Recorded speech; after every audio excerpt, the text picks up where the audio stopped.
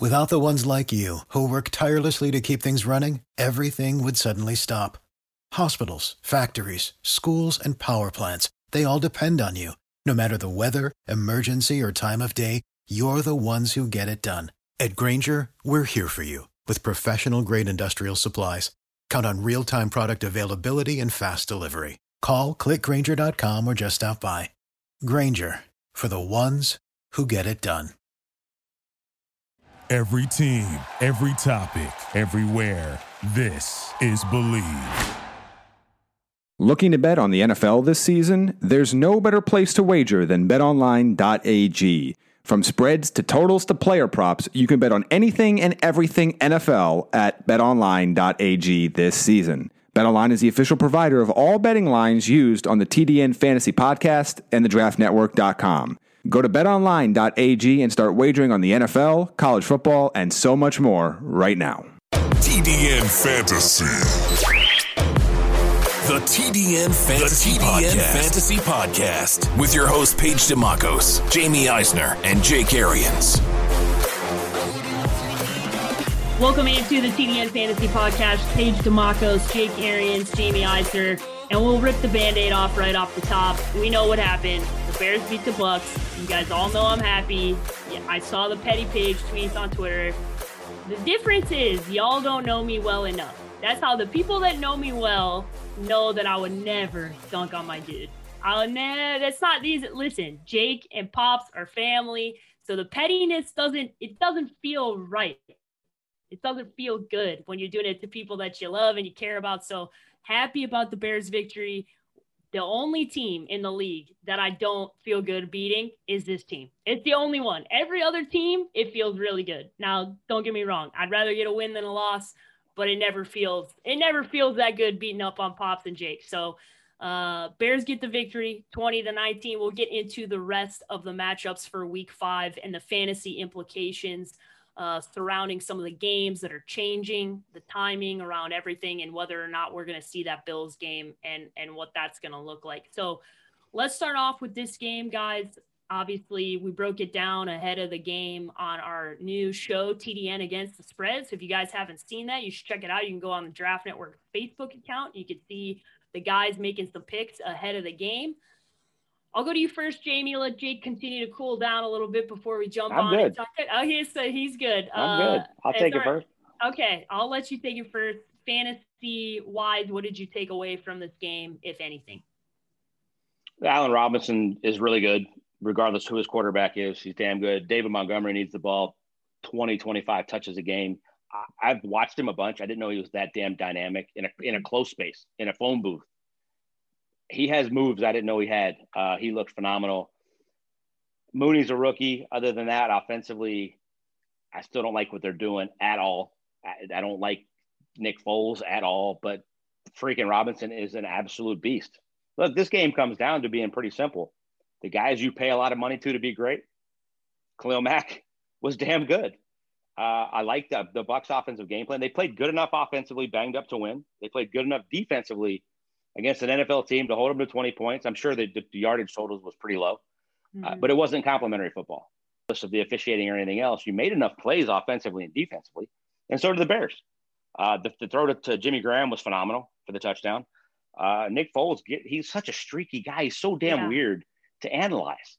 He was god-awful for the first 3 or 4 drives. Then he gets 7 for 7. He gets hot. Like, you can't win like that sustainably. I mean, this isn't fandom. This is analysis. So you can't win like that.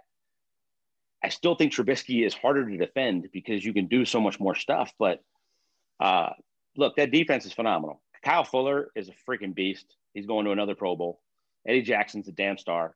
Roquan Smith got it handed to him, but he keeps flying, made tackles all over the place. Danny Trevathan is lost a step, but he's still damn good. That defensive line is monstrous. And Khalil Mack is a damn superstar. You're banged up. You're on the road in a place like – I don't know what Bucs fans expect. If anybody expected you to go in and win by a field goal at 10 points on the road on a short week, completely banged up, with a quarterback and an offense that's still finding themselves. And I thought they played pretty good. Rojo played his ass off. He had, 100 yards again. And you thought you were going to go handily beat a really solid team. You're a fool. Yeah. I mean, congratulations. I got a beautiful bottle of Austin Hope Cab for our lunch whenever it happens. So you win the bet. You haven't had that one yet. My boy Austin, shout out to him. It's phenomenal. And look, I'm a man. I'm going to take it on the chin. I'm here doing the show. It is what it is. That's exactly right. That's football. Listen, if you listen to this podcast coming into this week, you were not surprised by this game at all because it went nearly exactly how we talked about and analyzed. It was going to be an ugly football game. It was going to be a close football game, and it was going to come down to the wire because it's a Thursday night. The Bucs were banged up. This was going to be a good defensive matchup for the Bears are a good, like, I understand that people want to discount what this Bears team has done. They're 4-1. I don't care what version you want to come out and say, you are what your record this is. could have happened and this could have happened. I could do that for every freaking NFL game. I could pick 5 plays from every single game and tear apart every single matchup and turn it from one win to a loss. At the end of the day, you win or you lose. What does your record say? Well, guess what? Chicago Bears are 4-1.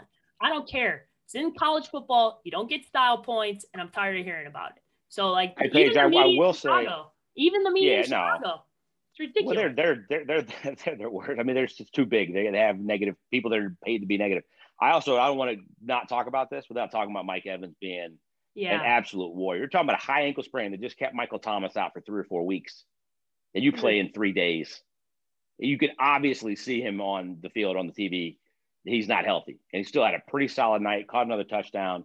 Scotty Miller, not healthy. Look, the other thing I want to talk, Tyler Johnson, first real action. Yep. Really, really good in the first half. They found something there. Same body type as Jamie's boy, Chris Godwin. Very similar type player. I was really pleased with that. Yeah, it's listen, if you're a Bucs fan, and I know there's a lot of you that are listening to the podcast, you got to understand, as I told Jake before we got on the pod, did you think you were going 16-0? The answer no, because it's if you said yes, then you're lying, because there's nobody who picked this team and goes 16-0. You lose football games, especially on the road on Thursday nights. It's usually not very favorable for away teams. So I think y'all need to relax a little bit. Jamie, fantasy implications from this one that you took away. I look at the 2 running backs, David Montgomery, to Jake's point.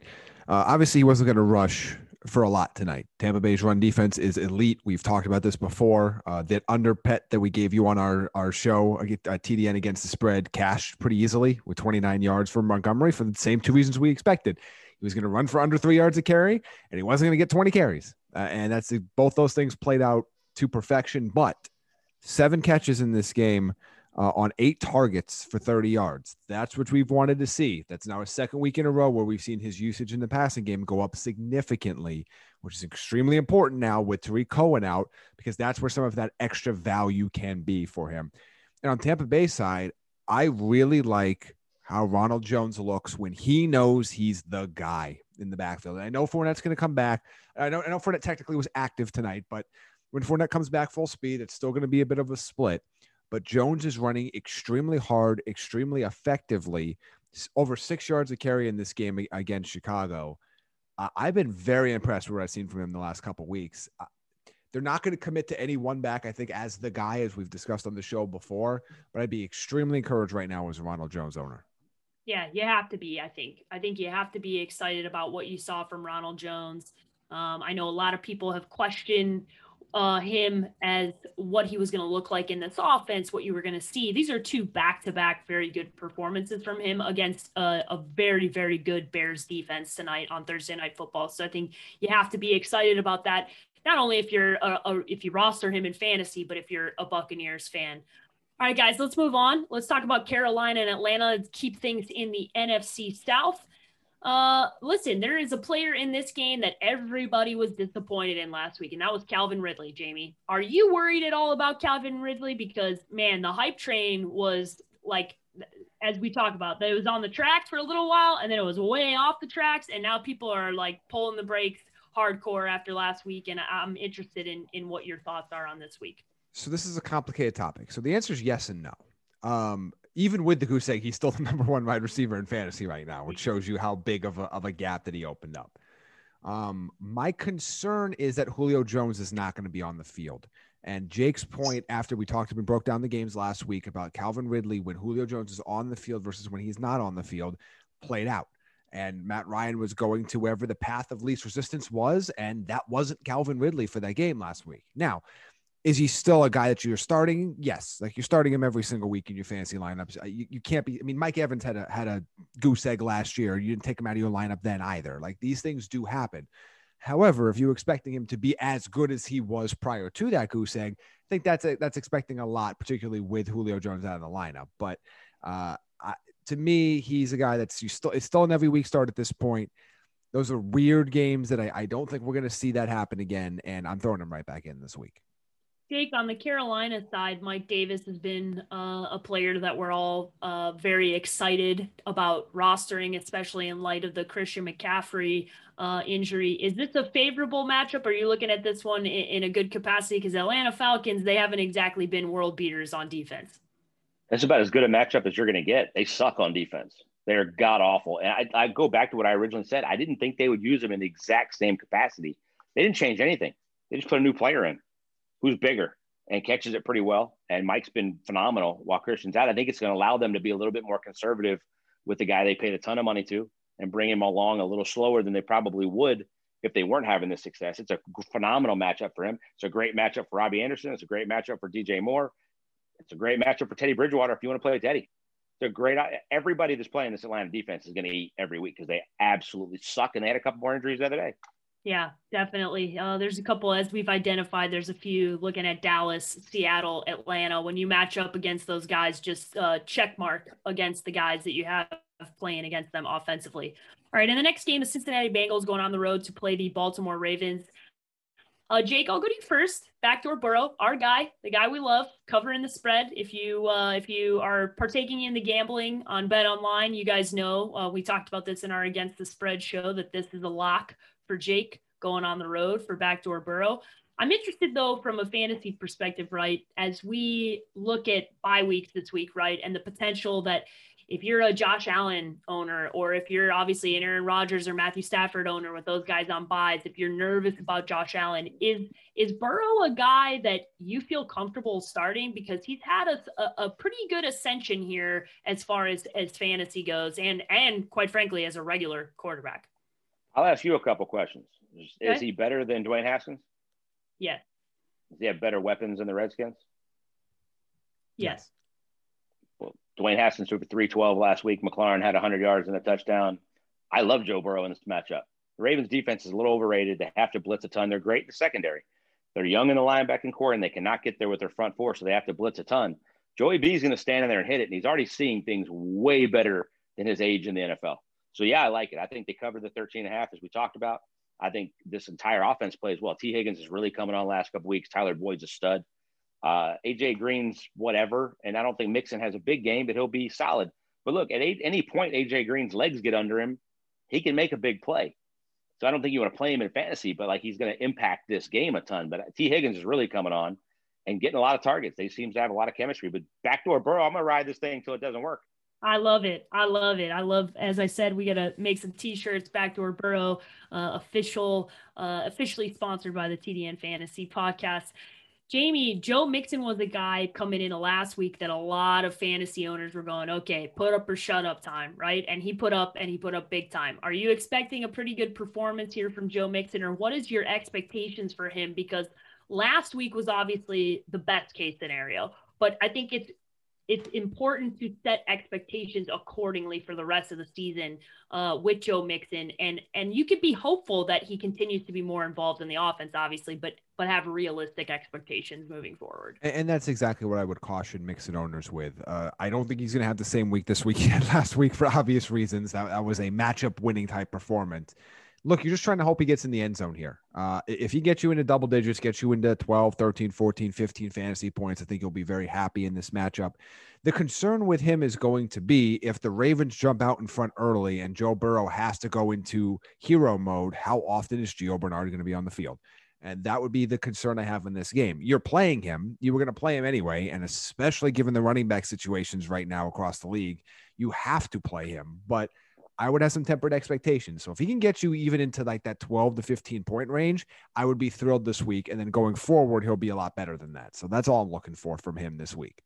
Yeah, it's I know a lot of people were worried about him, and last week kind of set them a little bit more to be relaxed, but I think you gotta temper those expectations and realize that last week's performance wasn't sustainable probably long term, but know that you're still going to start Joe Mixon. Like I saw a lot of ridiculous takes. Have you seen what's available in the running back section? Like, you're starting Joe Mixon, people. Like there's not going to be a time where you're not starting Joe Mixon this season. It's not going to happen.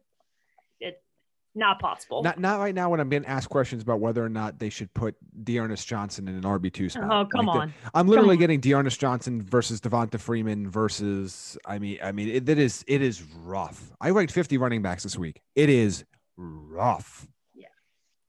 It's not pretty. It's not pretty, and you're starting Joe Mixon. All right, moving on. Jacksonville Jaguars playing the Texans. This one we talked about a lot on Against the Spread as well. A lot of different scenarios playing out here. But the 0-4 Texans, right? One thing that happens usually after a coach is fired is you see a more inspired performance. Jake, you and I have talked about this on the podcast for many years. After certain things happen, you see an inspired team. Are you going to see an inspired Deshaun Watson? Because so far, fantasy-wise and regular-wise, 6 touchdowns and 3 interceptions. It hasn't exactly been a top-tier year for Deshaun Watson, fantasy or otherwise. You get a bump from a team when you fire a coach with effort. You get a team that goes out and maybe tries a little harder, does the extra little things. That doesn't matter if the quarterback can't see the damn field. So while I think they're going to get a bump, I think they're going to win. I think they're going to play hard for Romeo Crennel. They're all going to feel like the little weight's been lifted off their shoulders and some of the negativity's gone. That's not going to help Deshaun Watson read the field pre-snap.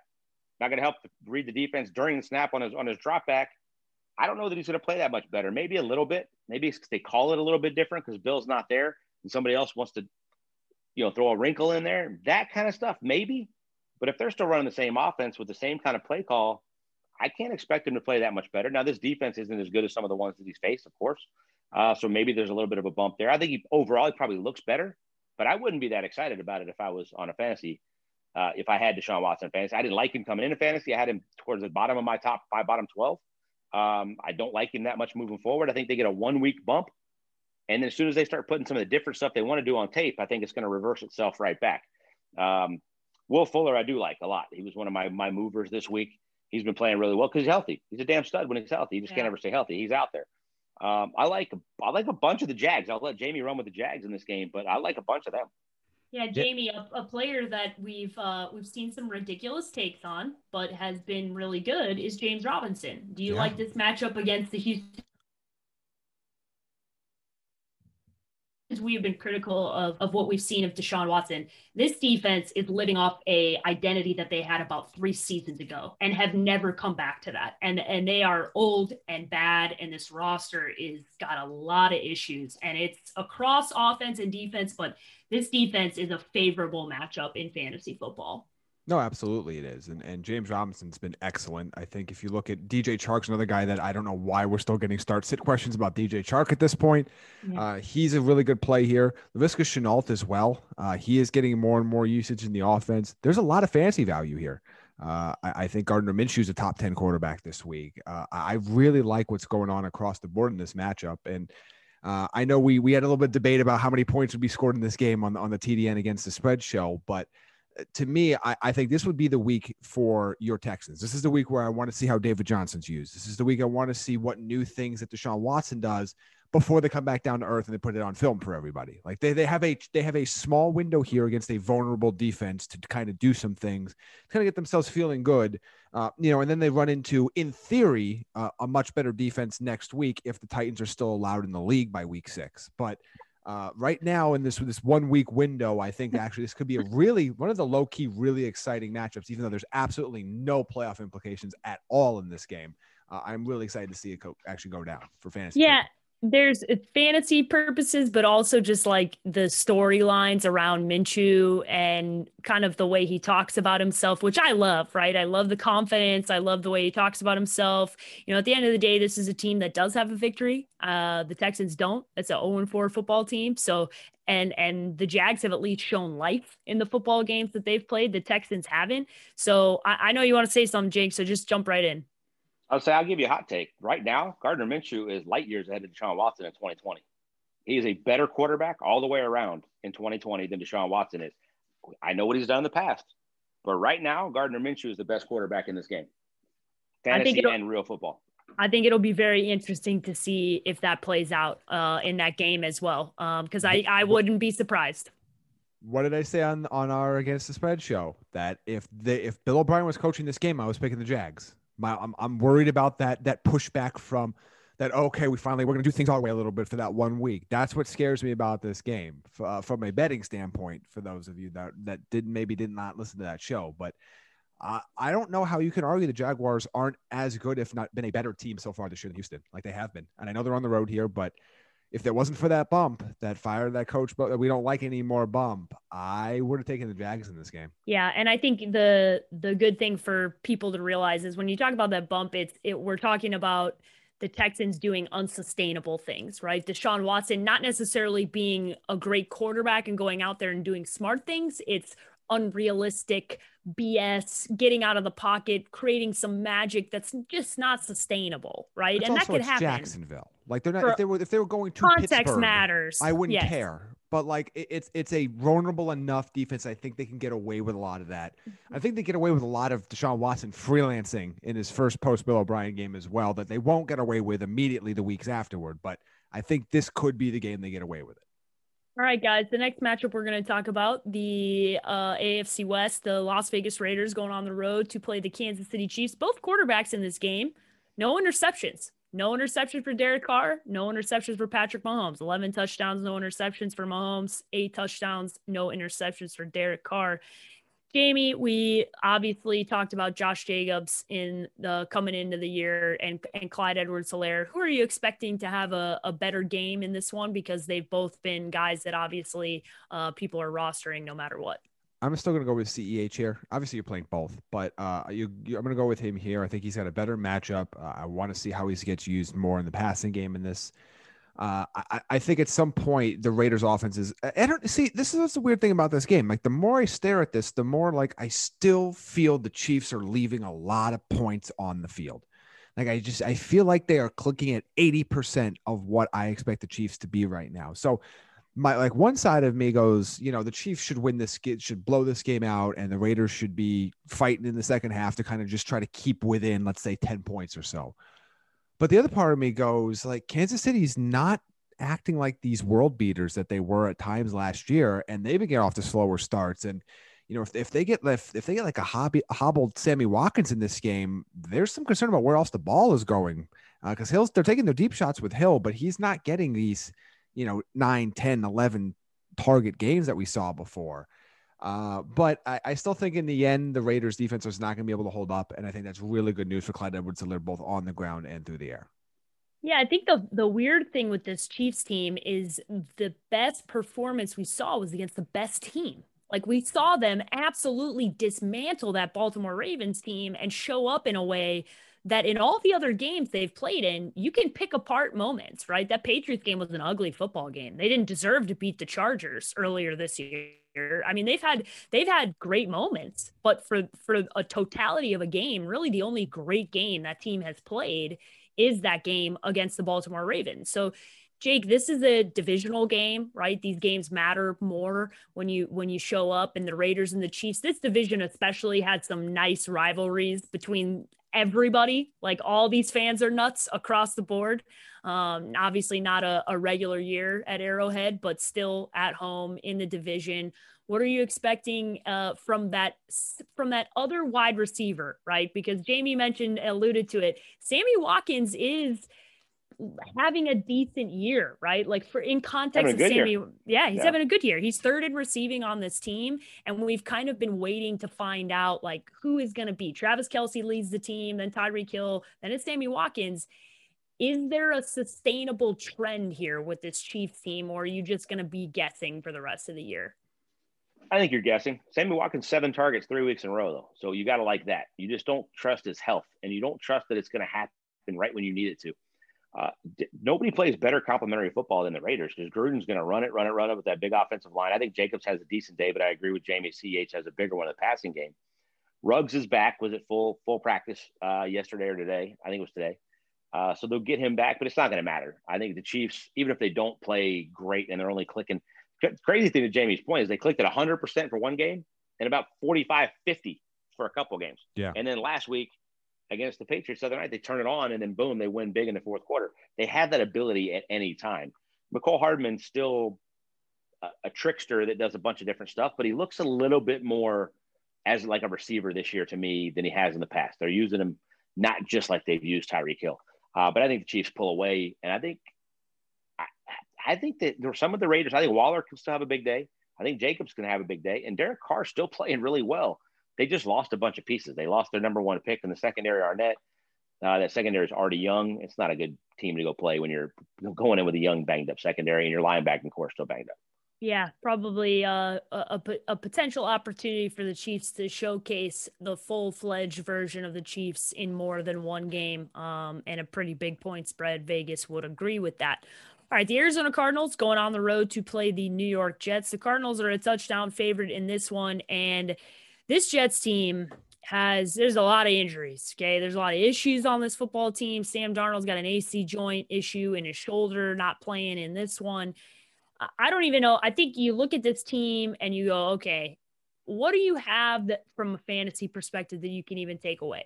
On a positive note, Jake, you're a Le'Veon Bell owner. There's some positive news coming out about him moving forward. So that's not impacting this game, but impacting games moving forward. And I think you got to look at this team and go, what are you going to get the rest of the year? Because that injury that Darnold sustained looked really bad in the game. He obviously comes back and plays, but there's a part of me that goes, if you're the Jets, why are you playing? Like, what are you going to do this year with Sam Darnold? Like, you're just going to keep putting him out there and letting him get shellacked and ruin his career? Or what's the from a football perspective? Because I'm very interested in how this plays out, because I do think does Adam Gase keep his job? What's going to happen with Sam Darnold? And obviously we can talk about the fantasy implications as well. Yeah, you're going to keep playing. You're going to put Darnold out there if he's healthy. This is his job. He's a first-round quarterback. He's your franchise quarterback. You're not going to put him out there if he's 60%. You're not going to put him out there at the risk of hurting this worse. But if he's healthy, he's your guy. You're going to put him out there. There's news that Le'Veon Bell, they could take off IR this week. He practiced full today. If he does, I love this matchup. They don't have anything else. And I've seen people like fade Crowder just because it's Flacco. Why the hell would you do that? He gets like 15 targets a game too. They don't have anything else. But I think both those guys, especially Le'Veon Bell, can have a successful week. I mean, the Cardinals defense is what? What are they? Nothing. They've been nothing awful the last 2 weeks after they were frauds for the first 2 weeks. The people are like, oh, they're better than they were last year. No, they're not. And Le'Veon Bell, from a PPR, they take him off and he's healthy enough. I'm a little bit worried about how much action he actually gets, though. So that's like my thing. If he comes off, I'm like, am I going to pull Justin Jefferson out to play him? No.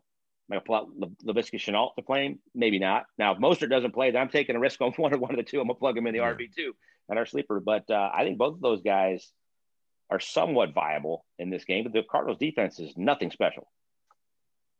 No, and I think the line that you should have with Le'Veon Bell, in my estimation this week, is if you're not going to play him as an RB2, you're not playing him. What I mean by that is you're not pulling a trusted wide receiver out of a flex spot to play him. You are playing him if you're sitting in an RB2 spot with Dearness Johnson, if you're sitting with Devonta Freeman, if you're sitting with one of those guys that are in like just outside my top. By the way, those two guys are like top 25 options this week because that's how bad things have gotten. So like if you're sitting with those types of players, like there's one league where I think it's our league because not Aaron Jones and DeAndre Swift are on a bye and guys got hurt. So I'm literally playing Devonta Freeman and Justin Jackson this week. Like it has gotten that bad for me. So in that case, you're going to obviously start Bell, but I would not pull a top 30 wide receiver out of a flex spot to play him. But Crowder's a top 30 guy for me. Like he's barely there, but he'd still be a top 30 guy for me, even with Flacco. So That's where I would draw the line. If you're really weak at RB2, throw him in there. But I do not take a trusted option out of your flex spot to play him this week. On the Cardinals side, guys, obviously there's been, the Jake's going the I don't know emoji, right? I think there's that can be described for this football team in general from a football perspective, but also fantasy wise, right? Because I think Kenyon Drake was the guy that a lot of people in the fantasy community were higher than all of us on. This is a favorable matchup, though. This Jets team is not very good. This defense is really not very good. And I think you look at, if you're going to see an opportunity for this Cardinals offense to kind of get back on track, Jake, I would think you look at this matchup and you go, okay, this is that moment for this team to start clicking again. And I'm looking at Kyler because Kyler's had back-to-back, not very impressive games. Here's the problem with that. I agree with you. This should be. I think they win I think they cover the 7. I think they go in there and they get it done. They suck on the East Coast. Early games. That franchise, I haven't looked up the numbers, but it's got to be as bad as anybody going west-east. And they're playing Greg Williams. Greg Williams is going to blitz his ass off. Kyler Murray is going to see stuff in this game he has not seen in the NFL yet. And he hasn't handled that all that good. Now, can he torch them at the same time? Yes, but who is the complementary piece to Hopkins that's still not healthy? We talk about this every week. It needs to be Kenyon Drake, but Chase Edmonds keeps looking better when he gets his action. Isabella Kirk, I mean, Kirk should have a monster game, but he's got to play outside. I don't know. I mean, where's the creativity that we talked about? You had a whole offseason. We saw Sean McVay revamp his entire offense. I'm glad Where's the creativity from this offense, and who is the complementary piece? I'm glad you brought this up because we joked about this, but we're half joking that people got jobs because they were like in 60 yards distance between themselves and Sean McVay, right? And I think you get yourself in trouble when you start making comparisons, right? You start going, this guy's going to be the next this guy, right? Like Kyle Shanahan and Sean McVay are two guys that are very young, but they grew up in the NFL. Okay. It is so hard to replicate the experiences that those two have had their entire lives that have put them in a position where they can be the type of coaches that they are. And we called out Sean McVay. We said, Sean McVay, show us something. Right. And you've seen that. We've seen that. I've heard a whole lot about Cliff Kingsbury, the offensive genius. I haven't seen a whole lot of offensive genius over the first 4 weeks. I've seen some, especially the last 2 weeks, it's been pretty lackluster. Jamie, when you look at, we know who Hop is, right? We know what that's going to be like. But when are we going to see, or is there going to emerge a secondary option fantasy wise that you can count on week in and week out? Or is this just going to be a guessing game the rest of the year? It's going to be a guessing game because there's absolutely no structure to this offense right now. They play as chaotic as their box score looks. I think that's the best way that I could put it. You don't know on a given week.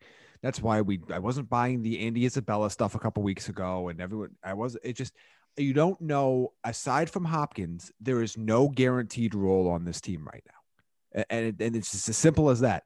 There are times where, again, there was a one game where Larry got all those targets, and there's times where he's getting 4 yards combined over 2 weeks. There is no consistent usage of any of the weapons that they have in this game. I felt like last year this offense was obviously more creative, but also in some ways more predictable. It's not the right word, but more predictable in terms of fantasy value of knowing where pieces were going to go. You had a better understanding of how Kirk and Fitz, even though Kirk was still playing out of position, how they fit in that offense. The second half of the year, they leaned on Drake heavily. He was getting in the end zone a bunch. You kind of knew what you had. This year, it's Hopkins, scramble, or bust. And that is why this offense this offense has regressed, period.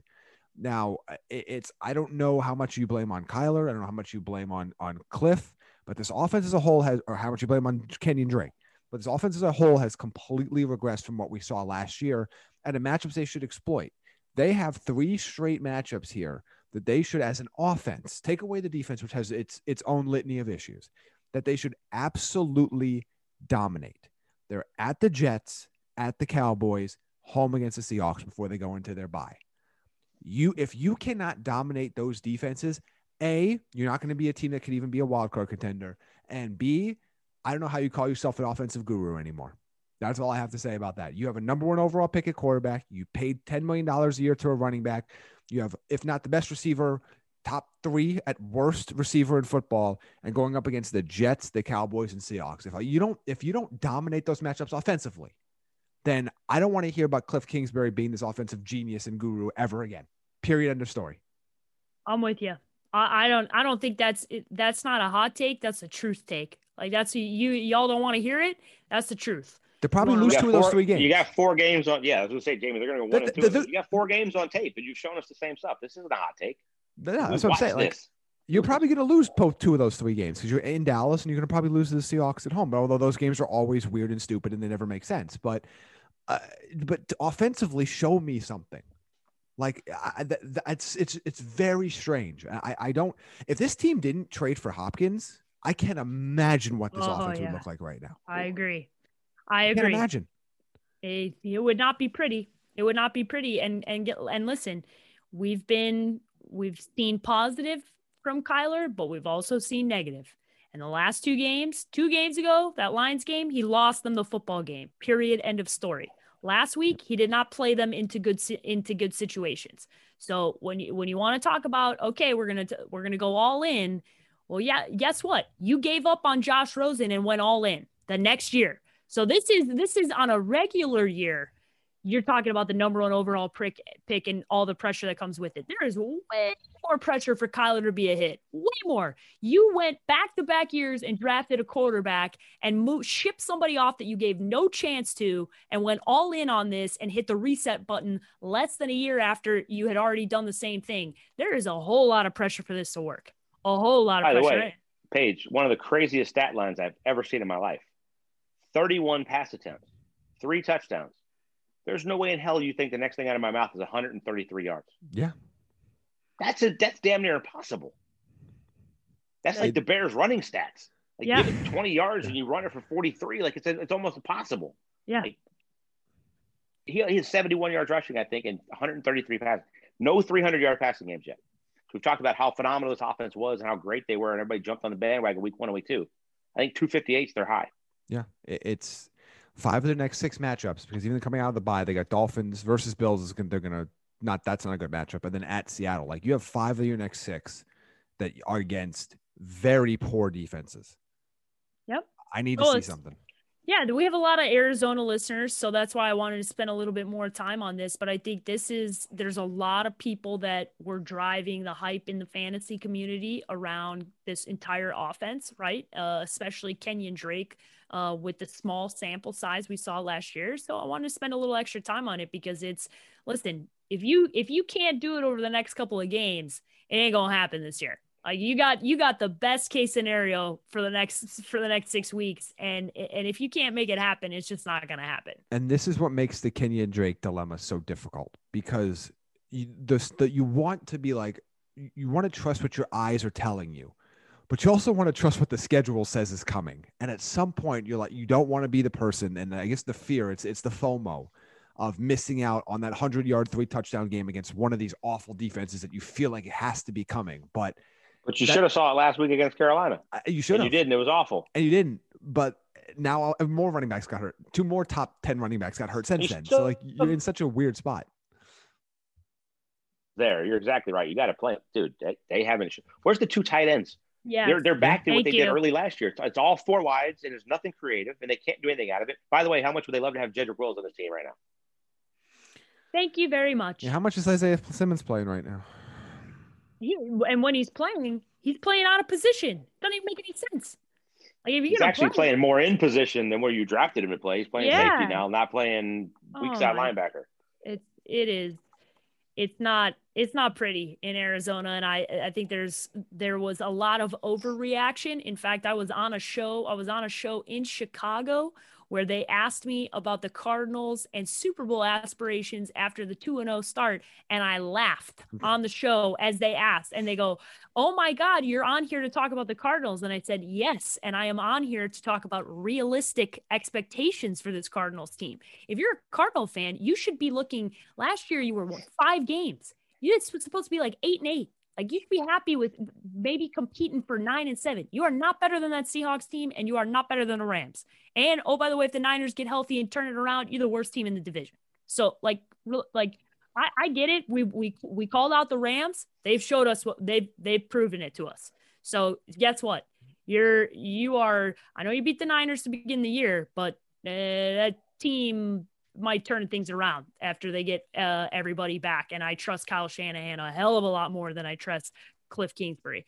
All right, moving on. Philadelphia Eagles going on the road to play the Pittsburgh Steelers. The Steelers coming off a weird situation, right, where they had basically, in an essence, an unexpected bye week last week. I'm sure Ben Roethlisberger probably wasn't too mad about having a little extra time to prepare, have his body getting right. But Jamie, as we look at this one, we've obviously talked about Carson Wentz ad nauseum. We don't need to talk about that, but we do need to talk about Big Ben, right? And I think this is, I got a question this week about who to play in fantasy football, Big Ben or Tom Brady. And I said Big Ben. I didn't even have to think about it twice.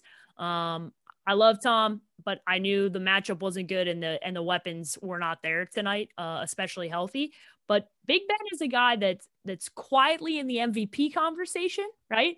And he's also quietly in the, hey, you could start to expect some big things from Big Ben. And this is, as we talk about good matchups, at home against this Philadelphia Eagles team, is a good matchup for Big Ben.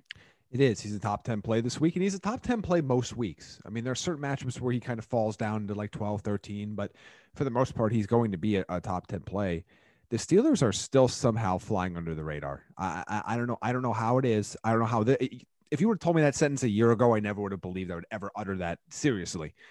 They're still flying under the radar, only aided by the fact they had the impromptu bye last week. You're playing Big Ben. You're playing James Conner. Don't be worried about the injury report status with Deontay Johnson and Juju. They're kind of operating right now as they're not going to practice until they're really healthy, and they're still going to play on game days. They did that 2 weeks ago. There's no reason to believe they won't do it this Sunday. I like all of the starting Steelers in this matchup. I think if you're in a pinch at tight end, Jake's guy Eric Ebron would be a pretty darn good solid fill-in in that spot.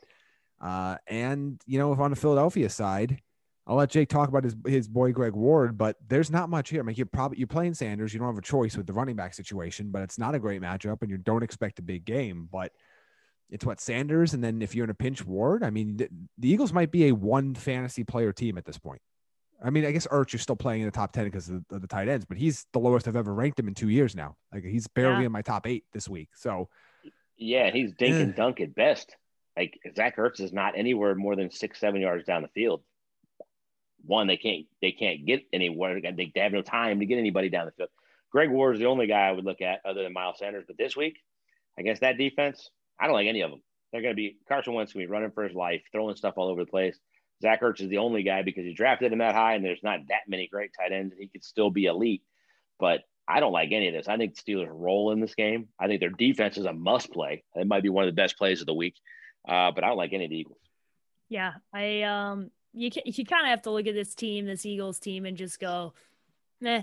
We talked about finding teams that are not as good offensively or not as good in totality and liking certain pieces. This is kind of one of those times where, unfortunately, it's a bad football team, but it's also bad in fantasy football. It hasn't been very good across the board for the Philadelphia Eagles.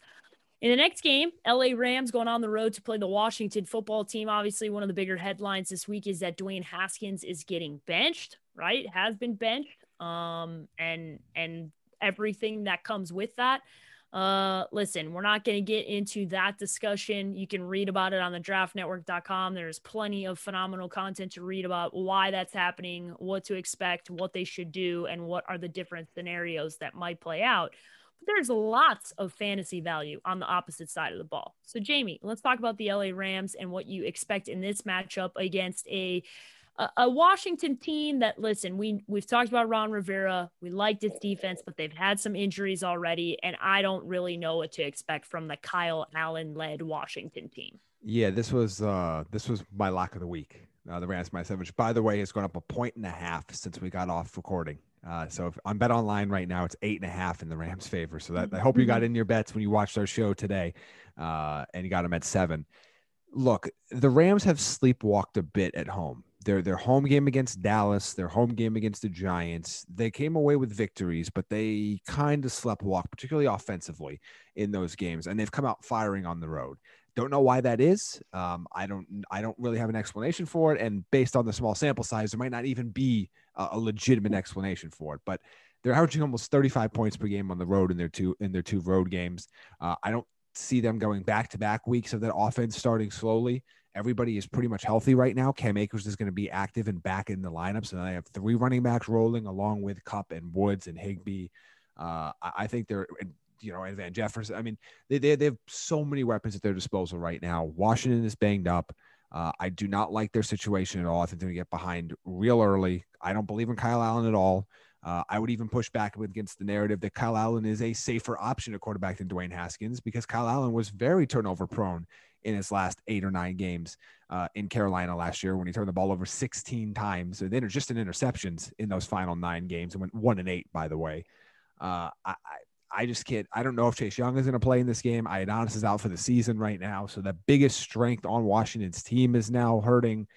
The only way the Rams don't win this game by multiple scores is if that offense just completely takes their foot off the gas at some point, or just sputters out of the gates. But considering they did that last week a little bit, and it almost cost them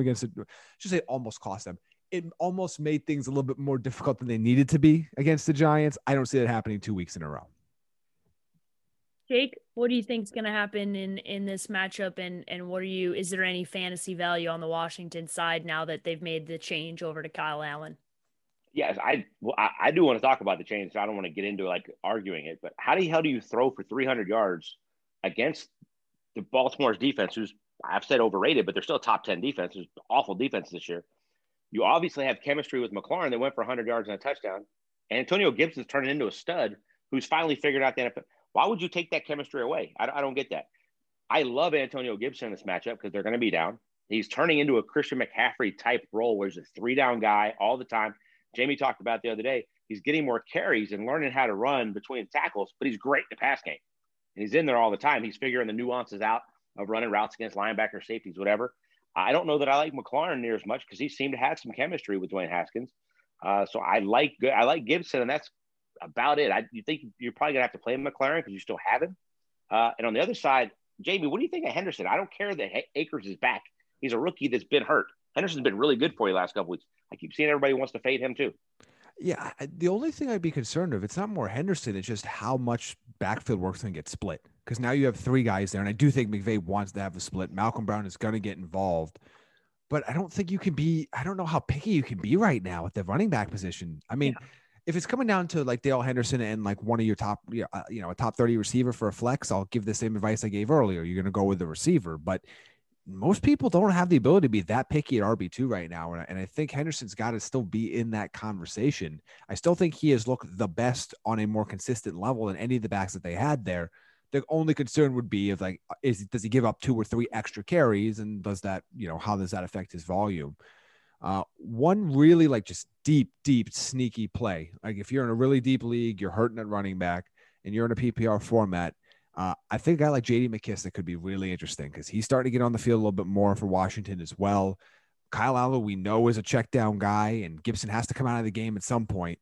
We're starting to see J.D. McKissic get, 5, 6, 7 targets. That could be a guy in a full PPR league if you're absolutely desperate. Could be a guy that could sneak you maybe 8 to 10 fantasy points. All right, guys. Next matchup, the Miami Dolphins going on the road to play the San 49ers, getting some of the guys back, right? Obviously, if you're looking at your fantasy lineup, you're seeing obviously Deebo Samuel coming back. They're looking at Jimmy Garoppolo. You're looking at some of their offensive weapons coming back and playing and being healthy in this game. A favorable matchup against a Miami Dolphins defense. It's okay. They're not one of the bottom tier defenses, but people have been able to put up points on this team. Jamie, who are you evaluating and playing in this one? And is there any fantasy value for Ryan Fitzpatrick, who's kind of been up and down so far this year? There's a little for Fitzpatrick. He's not like a top 12 guy for me, but if you're really desperate, although I think there's still going to be better options. Like he's not outside my top 20 either. He's kind of in that like QB2 range. So I think for most part, you're going to be okay, but is somebody you need to keep an eye on with all this uncertainty that's going on right now. The only Dolphin I'm starting is Devontae Parker. And Gesicki, I guess, technically sneaks into my top 12. But I don't think he's a must start, I should say. You're probably going to start him if you have him, but I don't think he's a must start. The only must start on the Dolphins in this game for me is Devontae Parker. And it's just the running back situation. You're going to have no clarity there. There is no established number 2 wide receiver. We talked about it last week. We really wanted to kind of find one for that great matchup against Seattle. There isn't one. I think there's going to be a lot of leagues where the only Dolphin that is actually accumulating points in a starting lineup for people is Devontae Parker. Jake, what are you looking at in this matchup? I think Deebo Samuel's second week back could look pretty good. Kittle was freaking monstrous the other night. I can't wait till they have a healthy Mostert, Brandon Ayuk, who's looking pretty damn good, Deebo Samuel, and those guys can do a lot of different interchangeable stuff with Kittle, with Garoppolo back, because his offensive line is still pretty good. I'm hoping Mostert comes back and has a decent workload. I don't think if he comes back, they should be up. I don't think they're going to need to rely on him because other guys have played pretty well in his absence. They're not quite the home run hitters he is. So I know they'd love to give him, and they like throwing those screens, and he's so damn good. It's crazy. Just outside the red zone, he might be the best running back in football. Does anybody else take a screen pass from the 31 to the house more than he does? I don't know. So I'm hoping he gets a couple of those. I don't expect the workload to be big, but if he's in, I'm playing him, and I'm looking forward to that. But I can't wait. This defense is banged up. They're not very good. They're going to have to rely on this. But when they have those weapons with Ayuk looking like a Deebo Samuel too, and they do all this interchangeable stuff, they're going to be a lot of fun to watch. Yeah, they'll go back to the offense that we really like watching under Kyle Shanahan. Once they have at least a halfway point with some of these weapons, just seeing another week from Deebo will be exciting this week, and George Kittle getting another week to get back and get healthy.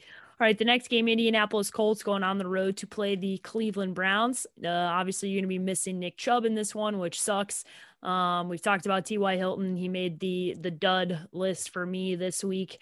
As we move forward. And I think obviously you look at this one, Jamie, and you go, okay, is Kareem Hunt just going to come in and have a monster game with Nick Chubb sitting out?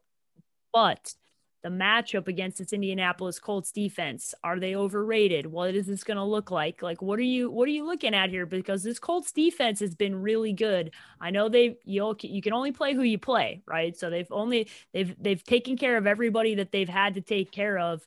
And obviously this is an opportunity for Kareem Hunt with Nick Chubb sitting out. Yeah, I'm very disappointed for a lot of reasons that Nick Chubb is not in this game, because I was very, very much looking forward to seeing how for real this Colts defense, particularly rush defense, is. And we'll still get a touch of that because Stefanski's still going to scheme things up.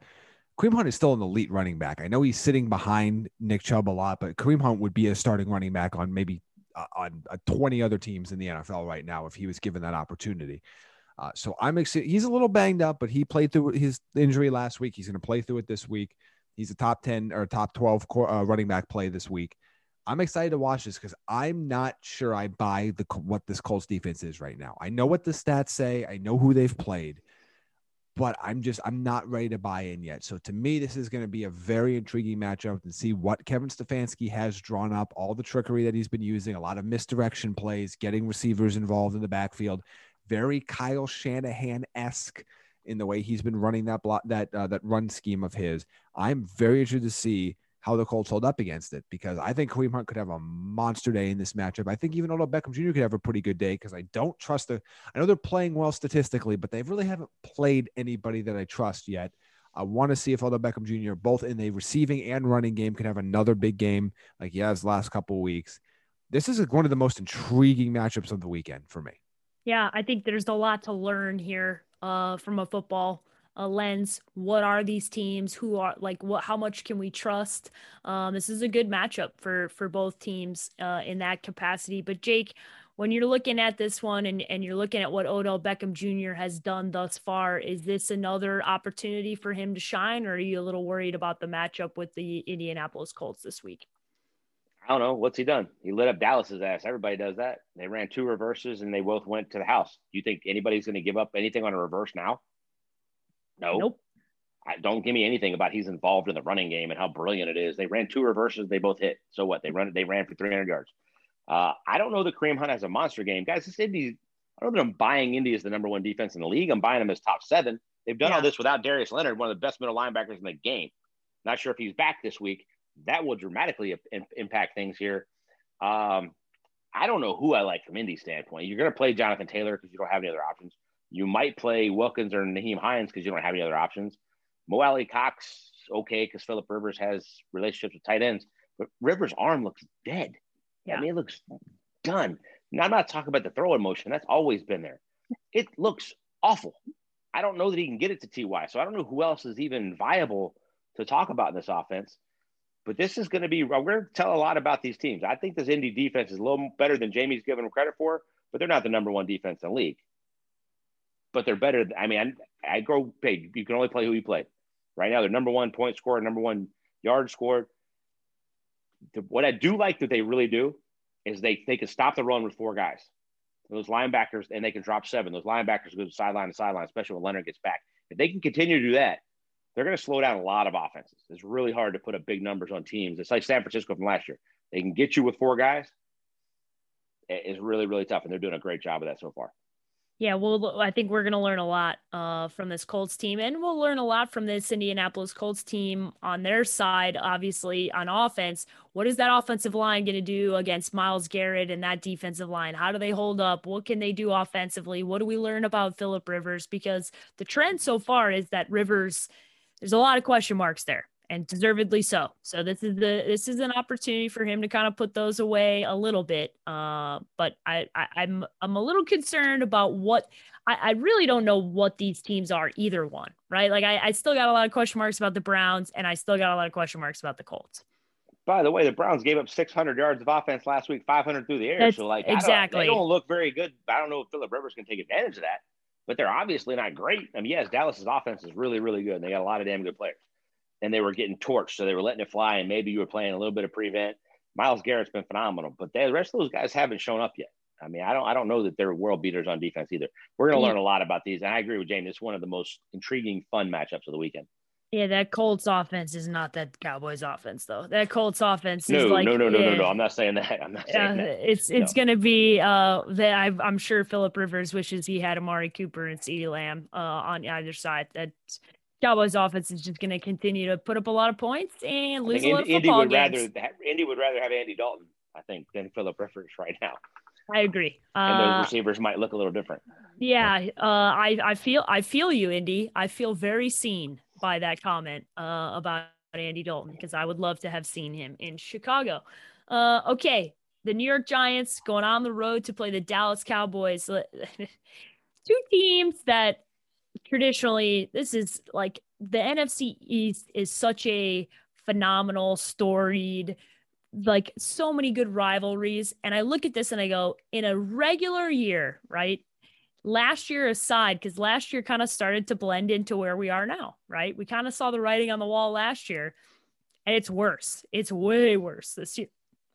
It started to get the Cowboys at least were good for the first half of the season, then kind of trailed off.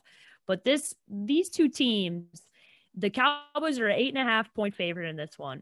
You've got so much to love offensively, right? And fantasy wise from the Cowboys, but the Giants have so many injuries.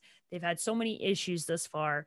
One of the things that I heard a lot this offseason was about Daniel Jones. And I just would like to just continue to just put that to the side. Matthew Berry, I'm looking at you, bro. And figure out what exactly you can trust in this Giants offense, right? Like that's what I'm looking for is we know this to like. We talked about Lamb. We talked about Dak Prescott. I mean, Dak's doing unbelievable things, especially in fantasy football. You're so happy if you drafted Dak Prescott. Amari Cooper, so underappreciated. You know you're starting all those guys. But what the hell can you expect from the New York Giants, Jamie? What is it, if anything, as of now? Because this is a favorable matchup. Like this, you better be able to do something this week because this Cowboys defense is garbage. I mean, you use the word trust, so the answer is nobody. Who am I going to consider? I think, given the running back situation, I think Devonta Freeman is a low-end RB2. I think he's going to get a lot of dump offs. He'll be on the field when the Giants are down 1,000 points in this game. But I don't – there's nobody that you feel confident. It's a phenomenal matchup. But do you have any – I mean, this is a team right now that, as I check my notes, is averaging 11.75 points a game. They have 2 games with single-digit points, and they happen to be their last 2. Like, look, a competent offense should put up 30 on Dallas. but the Giants are not a competent offense right now. So, I mean, everybody else feels like flyers. Like if you want to take DFS plays on, if you want to make some lineups with Darius Slayton, or you want to make some lineups with Golden Tate or, Evan Ingram, and say, okay, I'm going to take a shot that one of these guys goes off and, maybe I can zig when other people zag and I can win some money on DraftKings or something. But in terms of a regular season long, you're probably playing Evan Ingram. If you're in a running back situation like mine, you're probably throwing in Devonta Freeman at RB2 and you're just not feeling great about it. And that's really it. Like, I'm not playing Daniel Jones. I want to play Daniel Jones. In theory, you should be able to play Daniel Jones in this matchup, but can you really risk it? I don't think you can. This Giants team is a complete and utter disaster right now on both sides of the ball. You really can't trust anybody other than Evan Ingram, which is just because it's the tight end position. Like, yeah, there's nobody I trust. There's absolutely nobody I trust. The Giants could legitimately put up 9 points again in this game, and we can come back on this show on Sunday night and I will go, yep, which is ridiculous considering how terrible Dallas is. But I haven't seen anything from this Giants offense this year I haven't seen anything from frickin' Jason Garrett this year that tells me that this offense is any better than it was last year. It looks worse than it was last year. They don't have Saquon Barkley. There's no Jason Garrett revenge game here. Like what is he gonna do? Run the ball on 2nd and 10?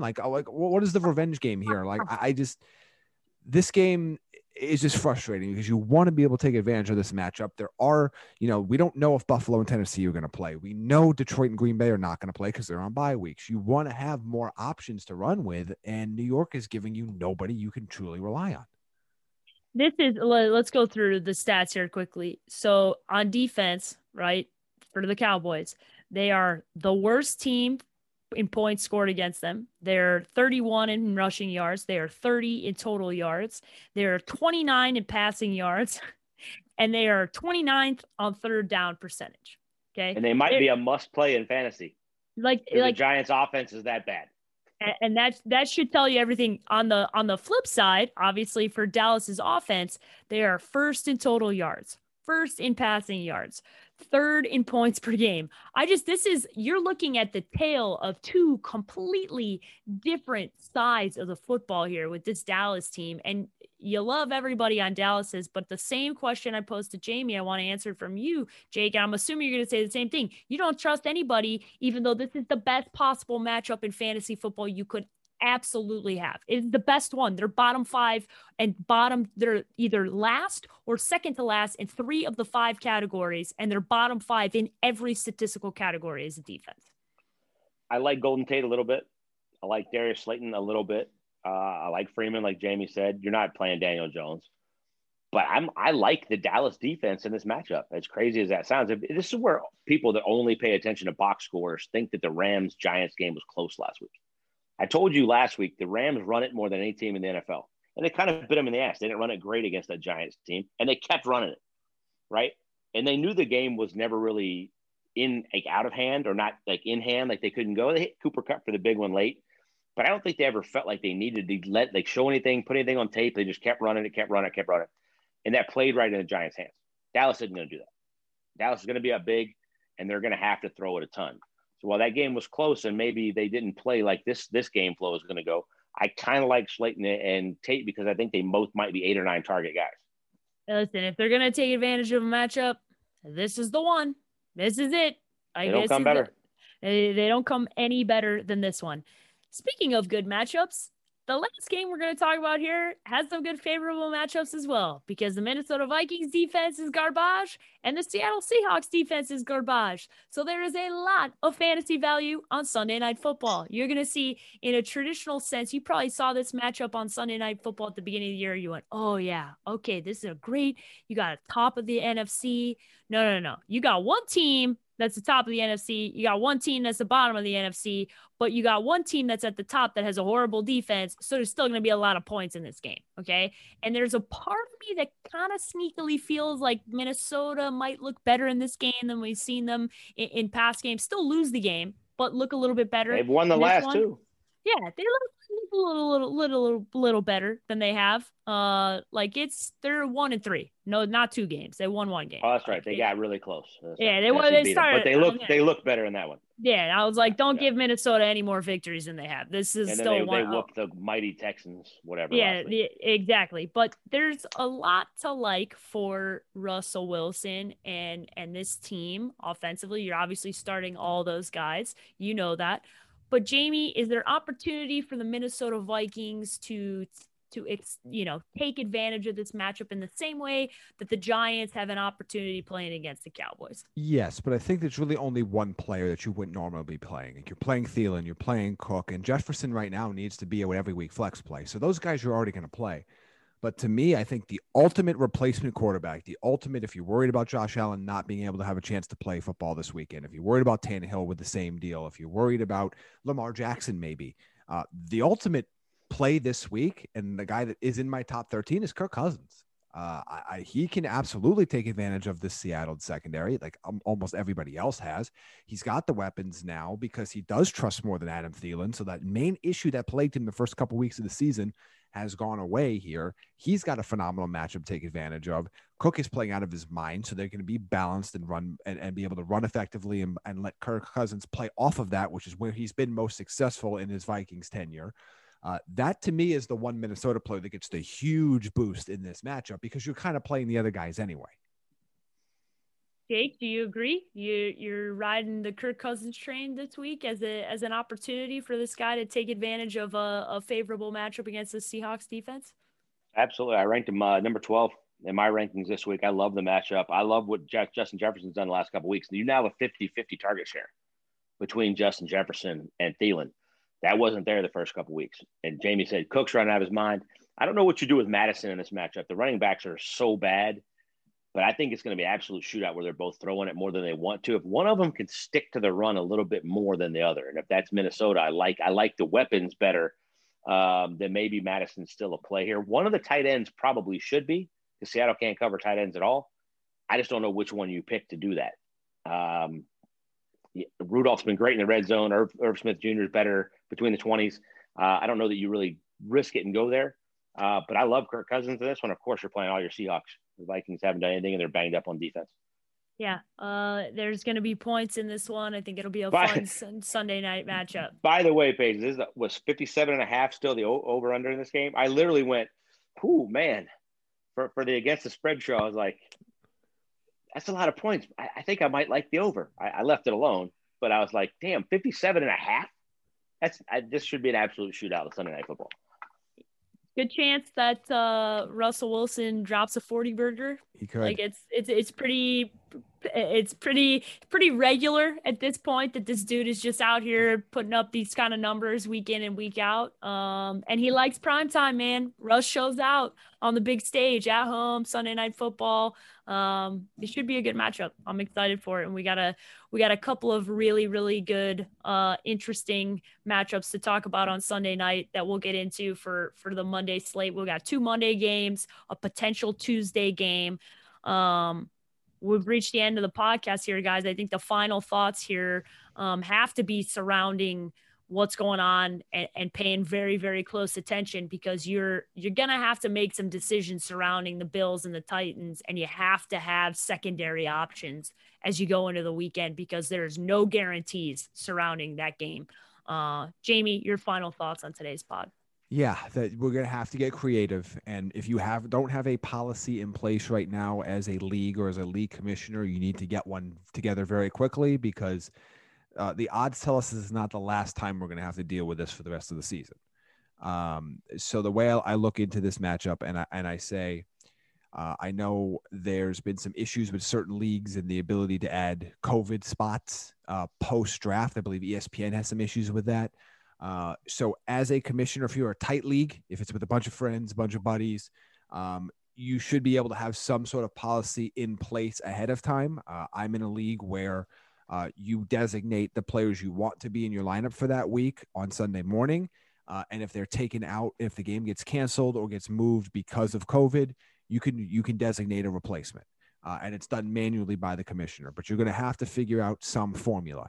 If you don't have that luxury, if you're in a public league or you're in a league with people you don't really know, or you're in a league that just is like, nope, you're just going to have to deal with it. Whatever the sites that we're on say is what we're doing.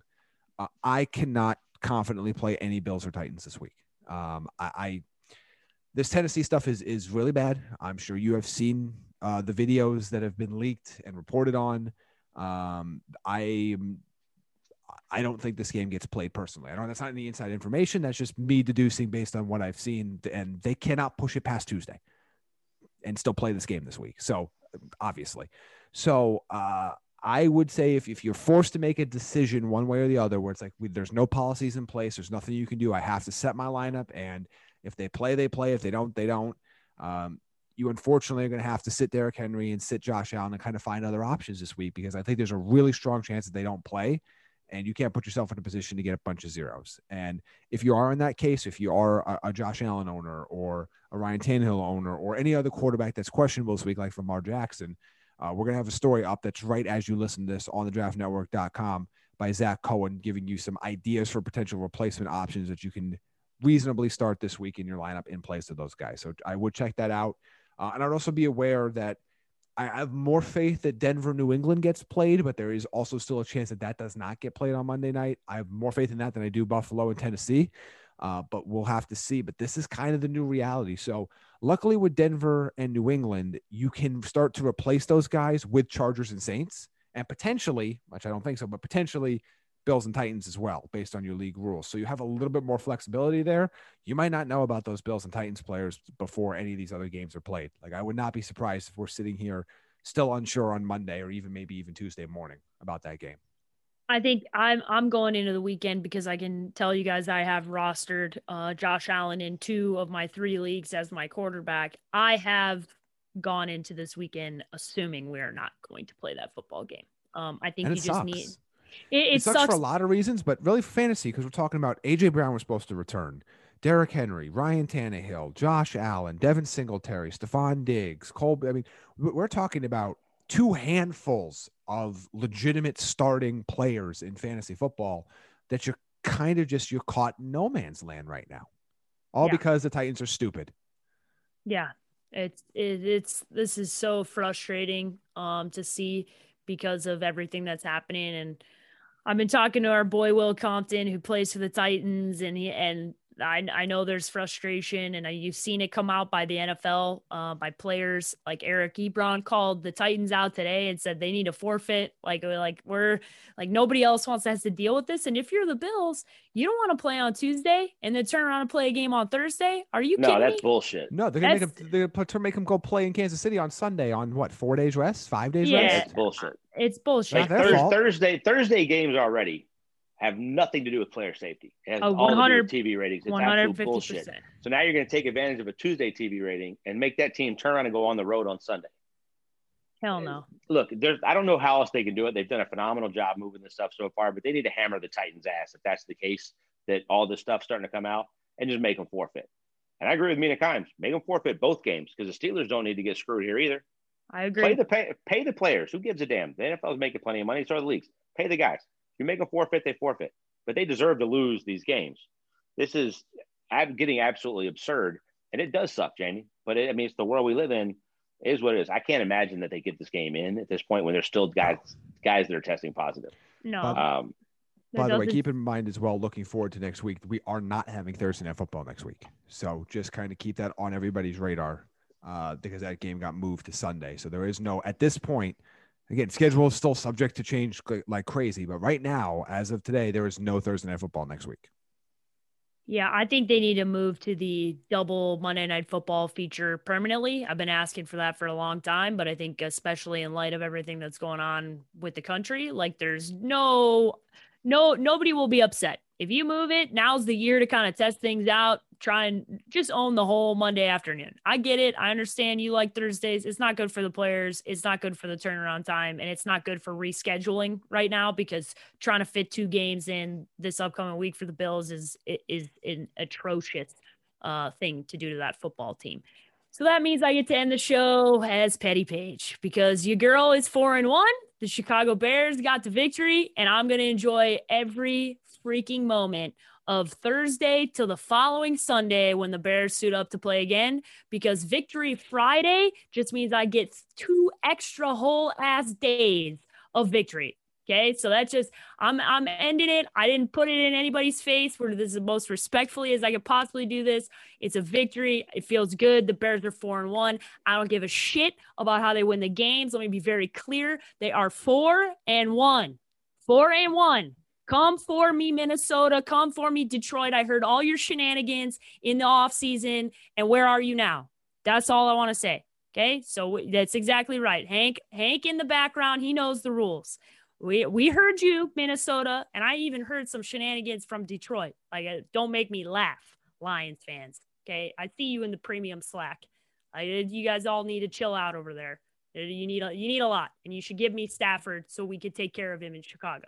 But Khalil Mack, thank you, because I will thank you for this entire victory. You were an absolute monster. You were one of the best players. You're one of the best football players in the entire league.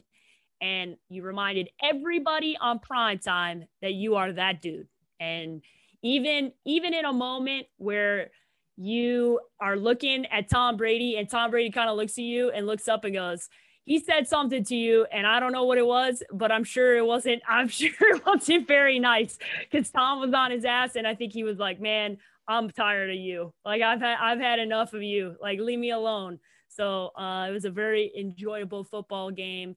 Not enjoyable to beat Pops. So he knows that, and so does Jake, but we'll move on, and you'll, as Jake said, you learn a lot from losing and a lot from winning. So Bears fans, bear down. We're 4-1. Feels good. Victory Friday. We continue on. Good luck to everybody this week as we head into week 5, and hopefully more than anything, we have a lot of we get to play these games. People are healthy. There's less tests coming back, less injuries this week in week 5, and less of that moving forward, because it's been ugly first couple of weeks. So, Jamie, how can everybody follow you on social media?